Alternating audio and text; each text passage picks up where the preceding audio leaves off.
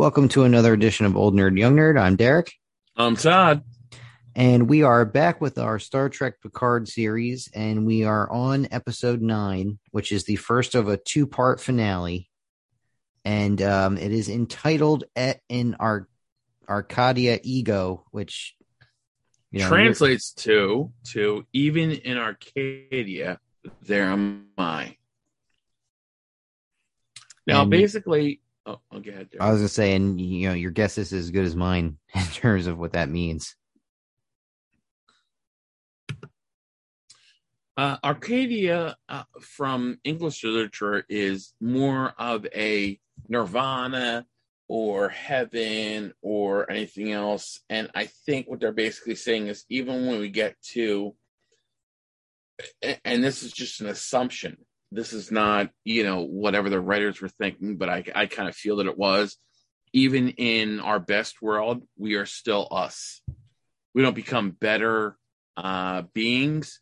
We are still us. So that's the way I'm taking it. I could be completely wrong, but that's the way I'm taking it. And I think the episode plays out as such, even though they reach the home world. I think they're still flawed beings, but Derek, you are always better at giving the groundwork. So I'm going to hand it over to you. What's season 9 about? Or I'm sorry, episode 9 about? All right. The episode starts with the La Serena having just gone through a transwarp conduit, and the ship goes 25 light years in 15 minutes, which in a scientific terms is really freaking fast. Yes. The ship was basically pushed to almost to its breaking point. Ships weren't designed to go that fast. The transwarp conduit is a construct of the Borg, right? Right. Which Soji accessed. Here's my take on that. The Borg did not invent transwarp conduits. They think assimilated it. I think the Borg just found that there are transwarp conduits, and they assimilated that information as to how to access them. I see. I think there was that. Again, this is just my supposition. I don't know for a fact, but I kind of feel that that's where it is. So essentially, the ship moved faster than its max warp capability, faster than any normal max warp capability. Right. And it reached Soji's homeworld in 15 minutes from where they were before. Mm-hmm. As they come out, they ask if there's any sign of the Romulan pursuit, because if you remember, that ship that was firing on them followed them into the transwarp conduit. Mm-hmm. They say no, but just then the red alert goes off, and the ship has in fact followed them through. So they start taking fire. They're trying to avoid it, disable it, get away from it, and they detect a life sign on it that's very faint, which Soji believes is a trick. But they want to try and save the single life sign and beam it aboard.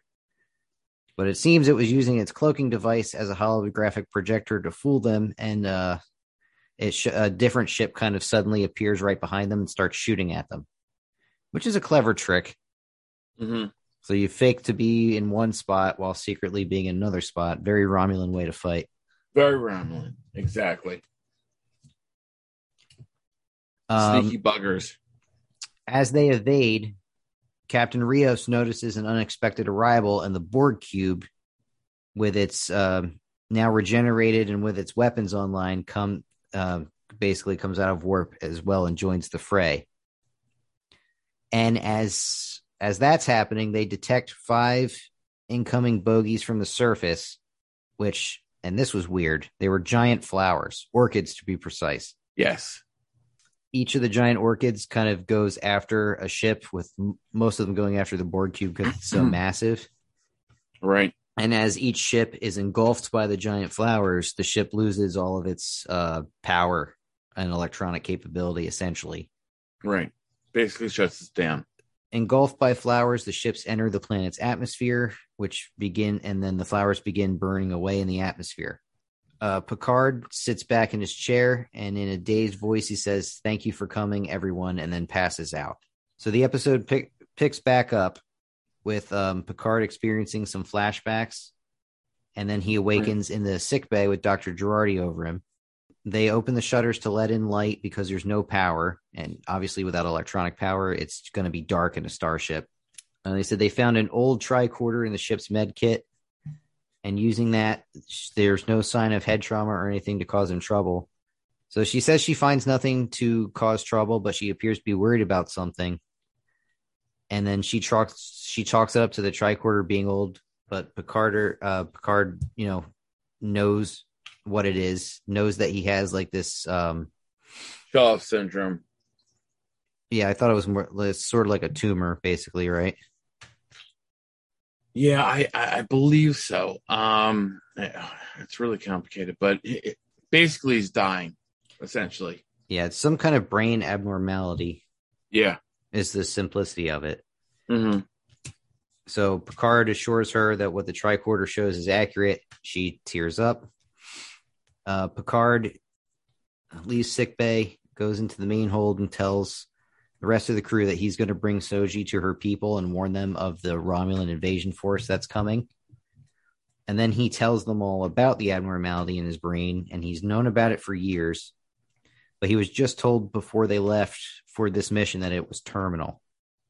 Mm-hmm. He lets them know that really there's literally nothing they can do about it. And he doesn't want them treating him like a dying man. He then asks for a status update, which Rios says that the ship is structurally intact after essentially having a crash landing, but the power's still disabled. Raffi tells everybody that the planet is Class M, which is Minshara class, which is a Vulcan designation, by the way. And what does that mean specifically? Does it mean it's like habitable, or does it? It means it's habitable, and it has flora and fauna which can support life. Okay. Yeah, I mean, like M-class planets are the ideal where they can handle carbon-based life forms to grow and live and everything else. But so where you can like put colonies and stuff. Correct. Which is the M, which means Minshara class. But it was always a Vulcan designation, which Starfleet took up. But that was just an aside. That was like a minor aside. So okay, you may proceed, mon ami. Thanks, nerd. To the story. All right. So she also detected a settlement nearby, which Soji identifies as Copula Station. Capellius, maybe. Anyway, it's some 5 or 6 kilometers from where they are, and she suspects that's where she was created. Girardi asks if the inhabitants are going to hate them, so she doesn't think they will. Given what Picard told her about how open-minded and unbiased Data was. And to which Rios said, well, they also just crashed their ship without even asking about who they were first, without hailing them or anything. Right. Which makes sense. Picard then asked how long they have before the Romulans arrive, to which Raffi tells him it could be 1 to 2 days. So Raffi then hands Soji a phaser in case they encounter any angry reptilioids, homicidal fungi, or a-hole Romulan ex-boyfriends. I'm assuming the angry reptilioids and homicidal fungi are references to older Star Trek episodes, possibly from TNG or the original Star Trek. Yeah, the reptilian was the Gorn reptilian. Right, that's that classic Kirk fight, right? Correct. With the lizard where they're like throwing rocks at each other and everything else. With respect to the fungi, there were several different enemies in the TOS, the original series. where the enemy was a fungi. Mm-hmm. But yeah, you were correct in that she's basically saying, hey, we don't know what's going on here, and we don't know what we're getting into. Without me going into any further. Because they don't eventually... They've got bigger issues to deal with than Gorn or any other plant-based enemies. Of course. But I'm going to let that go, and I'm going to hand back to you, Derek. But that's basically what we're talking about. They were talking about the Gorn, and the Gorn were in several different series in the Star Trek universe.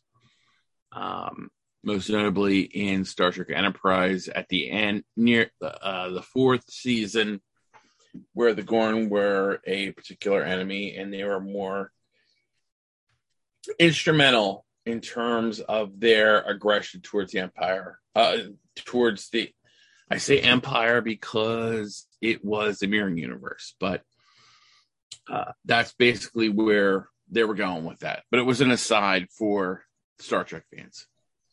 All right. I'm handing it back to you, Derek. I see. All right. So they decide to, instead of going right to the synthetic city, they decide to check out the wreckage of the Borg cube since they had friends on there. As they enter, they see some XBs survived. One calls Picard Locutus, which freaks him out. However, Elnor comes and hugs him. The floor is littered with dead Romulans. And 7 of 9 comes in and fills Picard in on her interfacing with the Queen Cell, and that's how they knew where they were. She could see them in the transwarp conduit. Right. So Picard mourns the death of Hugh. I'm still kind of sad about that. Like, we were doing pre-pro earlier, and we haven't really talked about that. That was like a really sad moment for me. And again, I grew up with like Star Trek TNG when it came out, and when he was introduced with Iborg, and I was kind of really sad about that. Like, no offense, Derek, but I don't think you were upset about it as I was, because Hugh played a major part in several key episodes with Iborg and Best of Both Worlds. Well, you've watched each of those episodes, I'm sure, like 10 times, whereas I think I've only seen them once each. I think 10 times is an understatement. Probably. I watched like Star Trek TNG. Like, I've watched the whole series over and over and over and over again, and it really helped with my Klingon. But that's besides the point. But it was like, it really ripped me out. And again, this is where I'm saying this. I don't think it hit your generation as much as it hit my generation, where we have this innocent Borg, that was assimilated, Hugh, and like, it's a whole thing. Like, we really honestly should do like a whole episode on Iborg about Hugh, and I kind of really want to do that now that I'm talking about it. But Hugh was like this innocent Borg that was separated from the collective, because what the collective does is, and it's logical, it's not always personal, but if a member of the collective is lost or appears lost, they sever their connection to the collective, so it doesn't affect the rest of the collective. In other words, their hails for help or anything else. And that's exactly what Iborg was about. It was about a Borg drone ship Borg scout ship that was looking for, obviously, another world to conquer. And most of the Borg on that scout ship were destroyed except for Hugh. And he got his name by Hugh, if I'm not mistaken, and I could be, where Data says, "Are you Borg?" And he says, "Am I Hugh? Am I you?" And then so he got the name Hugh. But subsequent to all of those other episodes where we learn more about the Borg, which was first introduced by guess who? Q, about this unbeatable enemy that humanity could not destroy. I think was it season 2? And it was season 2, being season 3, where they had this tete-a-tete where Q brought the Enterprise to their first interaction with the Q. I'm sorry, with the Borg. And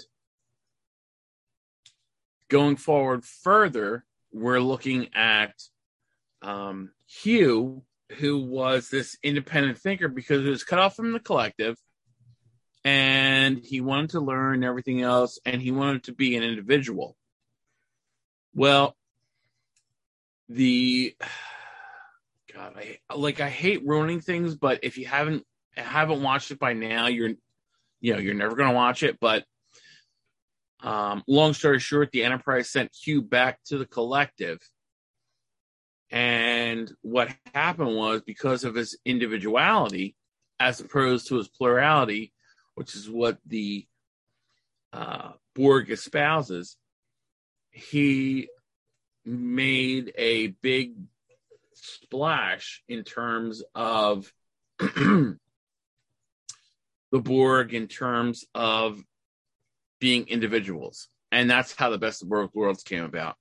And that's a whole number series. And Derek, I honestly think we should do, now that I'm talking about this on our podcast, we should really do a Best of the Both Worlds episode between you and me.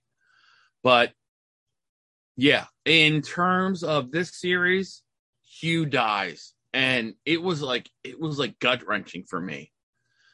And I'm not saying anything negatively about you, but I don't think it hit you as much as it hit me, because I watched those Hugh episodes from originally broadcast from Star Trek and Star Trek Next Generation, and to see him die, it just killed me. I don't know about you, but I'm gonna bounce back to you. I've talked too much, and I want to hear what your thoughts are on this, Derek. Obviously, the death of a familiar character is hard, but I think I watched the Next Generation probably 5 to 7 years once before I watched this show, Picard, so it wasn't probably as raw for me as it was for you. He was more of oh yeah, I remember that guy, and then, oh, he's dead. Look at that for me. But I'd only watched the Next Generation through once. Simple as that, really. Yeah, and I think that's really what it was for your generation. Not to say it negatively, but it hit us differently. And I think that's significant too with the generations, which is ironically the name of the first Star Trek Next Generation movie, Generation. But it was like a big shock for, I think, really my generation that really grew up with Hugh. And I have the action figure Hugh from Playmates that did all the action figures from that. So I was like, oh my God, they killed Hugh. That's insane. But for you, I think it's oh, well, look at that. They killed Hugh. Oh, well. And I'm not judging you for it. I understand where you're coming from. But I just really want to make the differentiation that this is what old nerd and young nerd is all about. It really affected me more than it affected you, Derek. In all honesty. Mm-hmm. No doubt. So, all right. Let me take a step back, and you may proceed, mon ami. So Picard notices that some of the X-Borg We're trying to bring replicators back online, so he asked if they could repair the long-range sensors, which they do, and they detect the Romulan fleet, which consists of a total of 218 Romulan warbirds. Now, in terms of a space fleet, that's kind of a lot. And the classic Romulan warbird has been, how should we phrase this? Kind of scary to the Federation throughout the whole history of Star Trek, have they not? Yeah. I mean, aside from their cloaking devices, for sure. So, yeah, I mean, 218 of them is a lot. Oof. Yeah, it's like I don't even know if there was that many at Wolf 357. To be honest with you, with the Borg. So they're definitely more scared, or their leadership is scared of synthetic beings. And I think the latter statement that I just made is more relevant to the fact that I don't think that the majority of Romulan society thinks that synthetics are this abhorrent curse that the elite do in the Zhat Vash.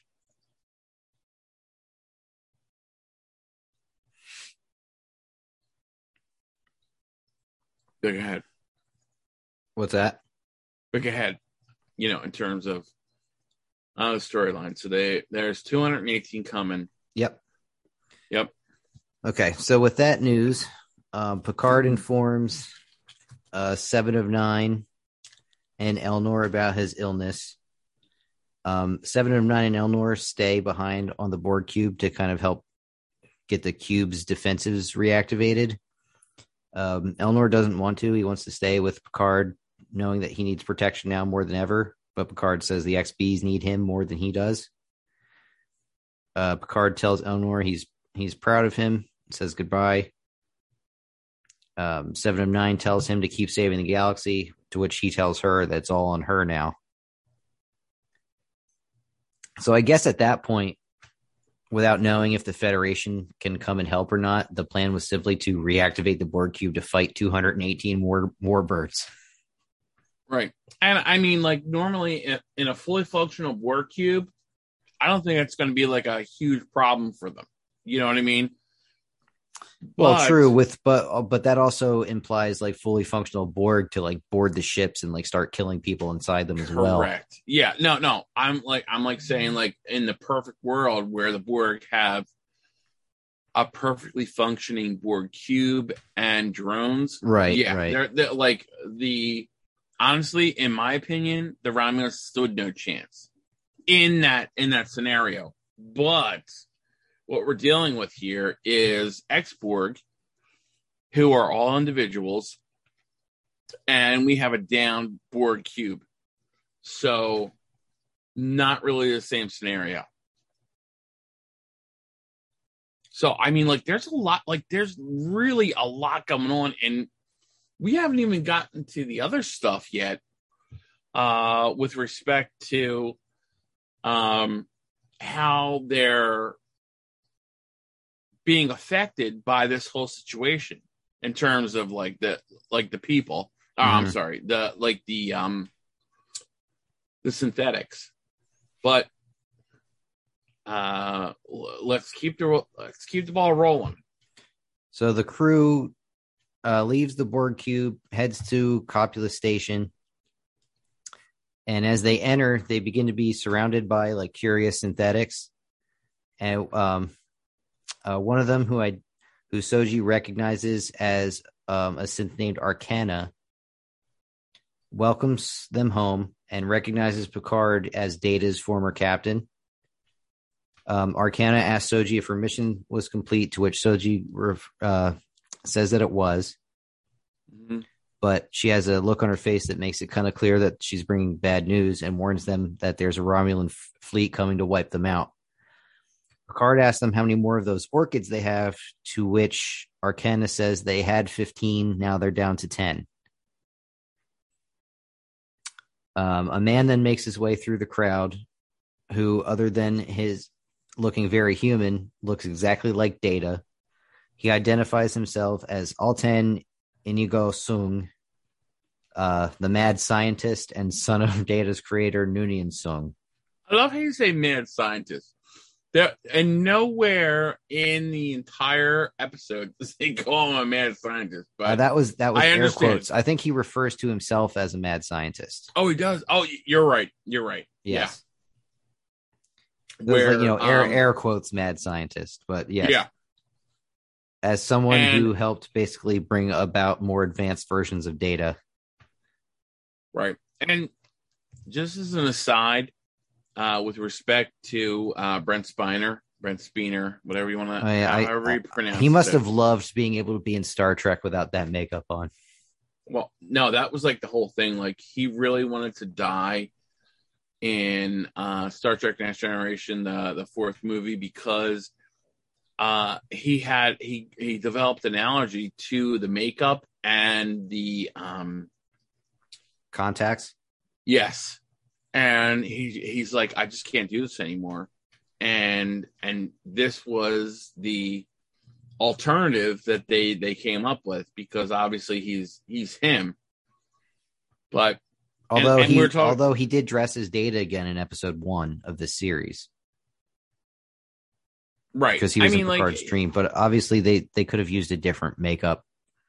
Yeah, I mean, like, part of like the issue was he was having like an allergic reaction to the makeup and everything else, because if you watch in the very beginning, the makeup for Data actually evolves over the 7 seasons.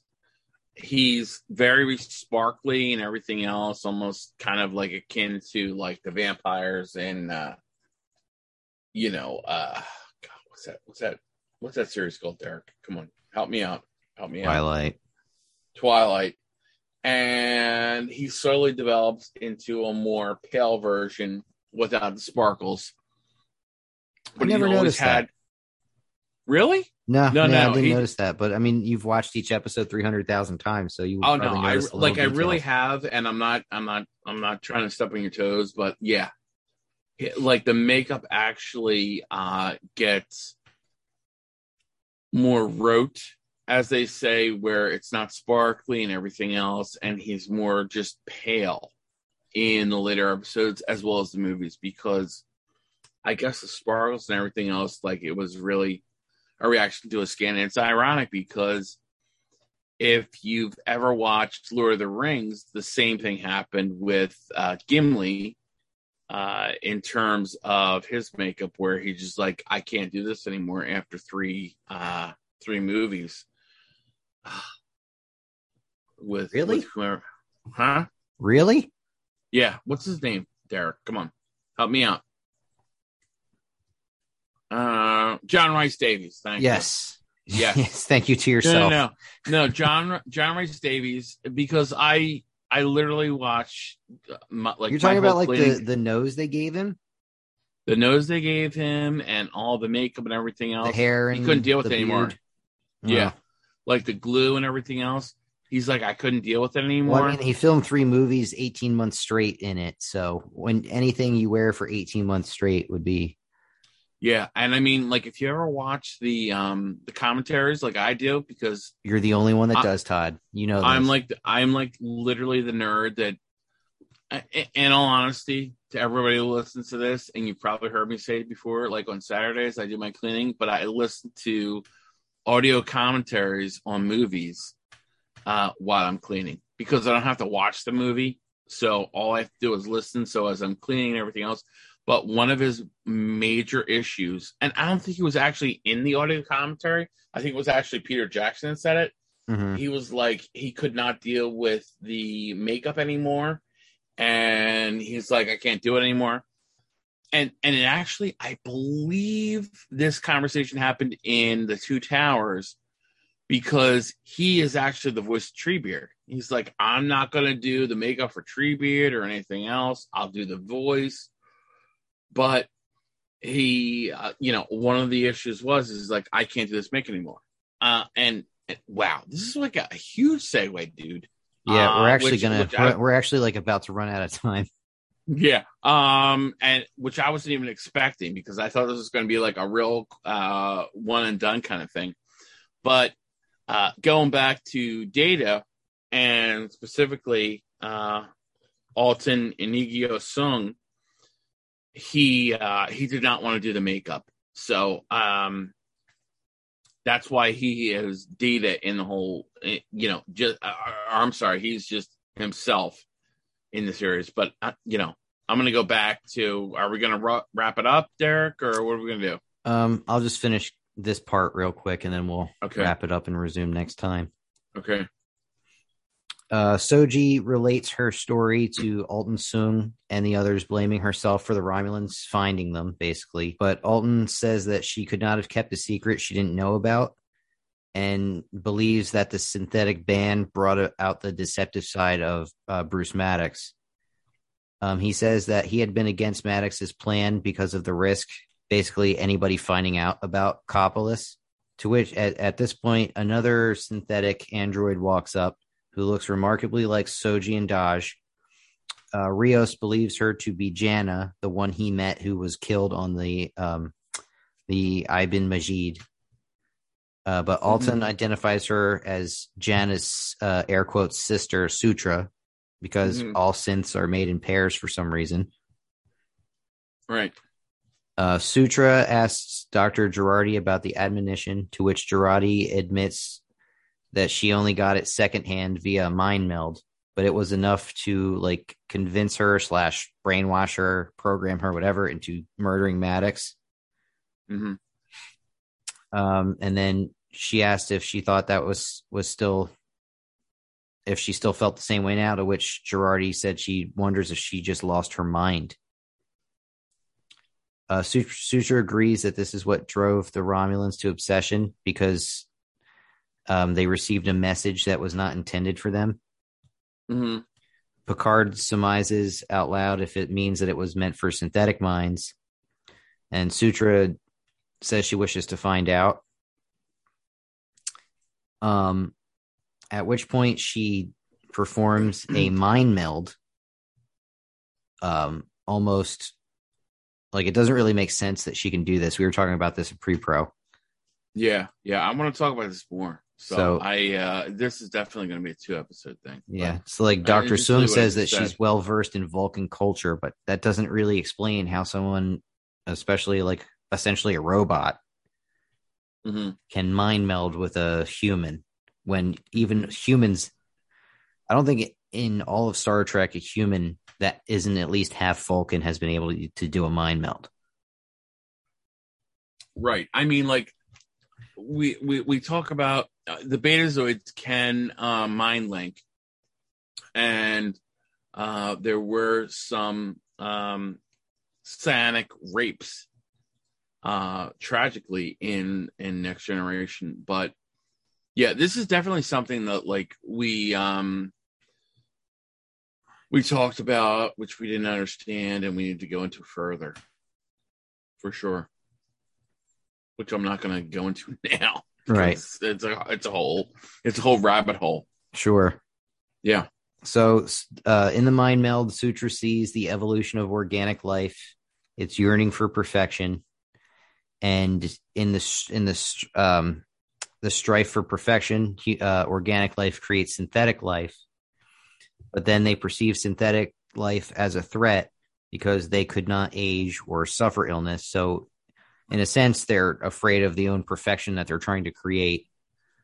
So then they seek to destroy their creations, and then in doing that, they end up destroying themselves. But she also sees that somewhere beyond space, known space, is an alliance of synthetic life waiting for a signal. And the message that she gets is your evolution will be their extinction. At this, she ends the mind meld, and all she can say is fascinating. Your evolution will be their extinction. I think it's important to note that nobody but Sutra knows that message. Yeah, I mean, it comes about later. Yes. And what are we only just 20? We're halfway through the minutes episodes. into this. We're halfway through the episode. Yeah, that's what I'm saying. I honestly thought this was going to be like a quick episode, but Well, like it's there's a always the lot to talk about. unknown asides where you went on like a 5 minutes about Hugh, Yeah, and I've which got I have no another problem side, with. and I've I, got another side too that we need to talk about, which I texted you about too. yes, yep, Um, which we'll get to I'm next like time. I'm like I'm always amazed at how long we can talk about Star Trek, but I could talk about Star I'm Trek not all amazed. I'm day. not amazed how long you can talk about it because like almost everything there is to know. I would say. No, I don't. No, there's always people out there that know more about this than I do, but Well, all right. At least as far um as if I have any sort of question about Star Trek, you're the first person I'm calling. thank you. Thank you, Derek. You're welcome. I do try and learn and remember, and I read the novels and everything else. I probably read several hundred novels from Star Trek, so I do appreciate that, but I do not consider myself an expert by any means. I'm just really trying to share what I do know in this. So, and we're only halfway into it, and I've got a lot more to talk about on this. I will hand it back to you, my steadfast co-anchor, I guess you could say, because I'm you're more the straight and narrow, and I'm more of like, oh, look at that little inlet there. Let's go now that inlet. So I like the fact that we have that sharing of knowledge, and you always bring it back to the right course. So I do appreciate that. But I have a lot of different little things that I want to talk about And we will regarding wrap this this up. episode. We'll get into that and wrap this up the next time, as we're out of time now. Yep. So in the meantime, remember to follow us on social media: Facebook, Instagram, and Twitter. Old Nerd, Young Nerd. As always, I'm Derek. And I'm Todd. And remember, Normal is the the new new boring. boring.